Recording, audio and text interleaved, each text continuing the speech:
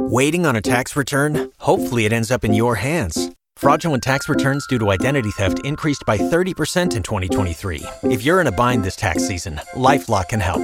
Our U.S.-based restoration specialists are experts dedicated to helping solve your identity theft issues. And all LifeLock plans are backed by the $1 Million Protection Package. So we'll reimburse you up to the limits of your plan if you lose money due to identity theft. Help protect your information this tax season with LifeLock. Save up to 25% your first year at LifeLock.com/aware.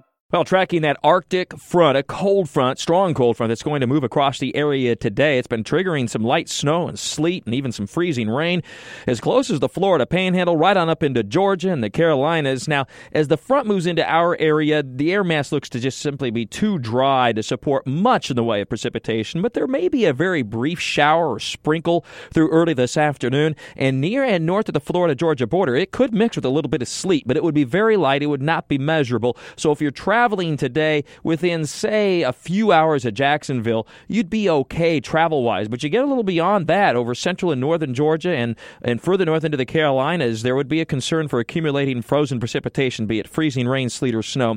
So to keep that in mind for travel plans. And there's, of course, been a ripple effect from delays yesterday and last night from airport problems with this frozen precipitation that's been moving across the deep south and extending all the way up through the Tennessee and Ohio valleys and now into New England. There'll be a pretty significant snowstorm today for parts of New England. Now, the bad news is this is some really cold air, some of the coldest of the winter so far. The good news is it's really a quick shot. We're already starting to moderate by Friday, and by the weekend, it looks much milder. So here's the lowdown. For today, the cold front's approaching, so the warmest part of the day, the mildest part of the day, will be through the middle of the afternoon or so, early afternoon. Temperatures make it into the 50s through about noon and 1 p.m. And then the cold front moves in, the clouds increase, we could get that brief sprinkle or very light shower, and then the winds shift to out of the northwest, become gusty, and the temperatures will start to drop already before the afternoon commute. So it won't feel all that bad this morning, all things considered, through maybe about the noon hour, but be prepared to bundle up already by later this afternoon, and certainly tonight, a widespread freeze with temperatures to freezing all the way to the beaches and in the 20s west of Interstate 95. So it will be cold, and a widespread freeze can be expected. The breeze will stay up a little bit.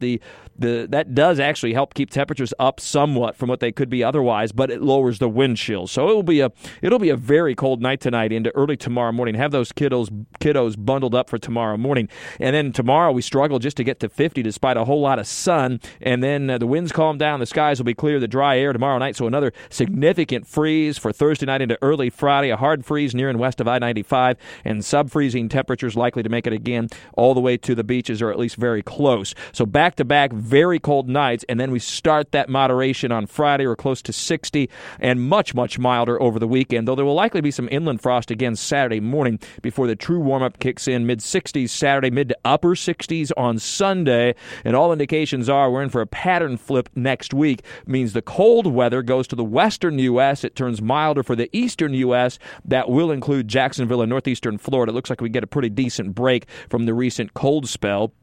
And that is shown in the 6 to 10 day outlook, which I tweeted out at Mike First Alert and also my Facebook fan page. So there is some hope here in the longer term, a little bit of a pattern change as we get into next week, unless you like the cold. And in that case, you'll enjoy the next couple of days. Meanwhile, that pattern change will impact the Jags. Headed to Foxborough on Sunday for that big playoff game, championship game, 3:05 kickoff. Temperatures in the upper 40s to near 50, which by New England standards is a spring day. It will really be relatively pleasant, all things considered, expecting mostly sunny skies in Foxborough.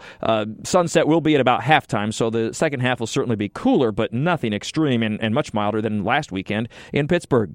With our weather all the time, I'm Chief Meteorologist Mike Burrish from CBS 47 at Fox 30 Action News Jack's First Alert Weather Center for News 104.5 WOKV. You've worked hard for what you have. Your money, your assets, your 401k, and home. Isn't it all worth protecting? Nearly 1 in 4 consumers have been a victim of identity theft. LifeLock Ultimate Plus helps protect your finances with up to $3 million in reimbursement. LifeLock alerts you to identity threats you might miss. And if your identity is stolen, your dedicated U.S.-based restoration specialist will work to fix it. Let LifeLock help protect what you've worked so hard for. Save 25% off your first year on LifeLock Ultimate Plus at LifeLock.com/aware. Terms apply.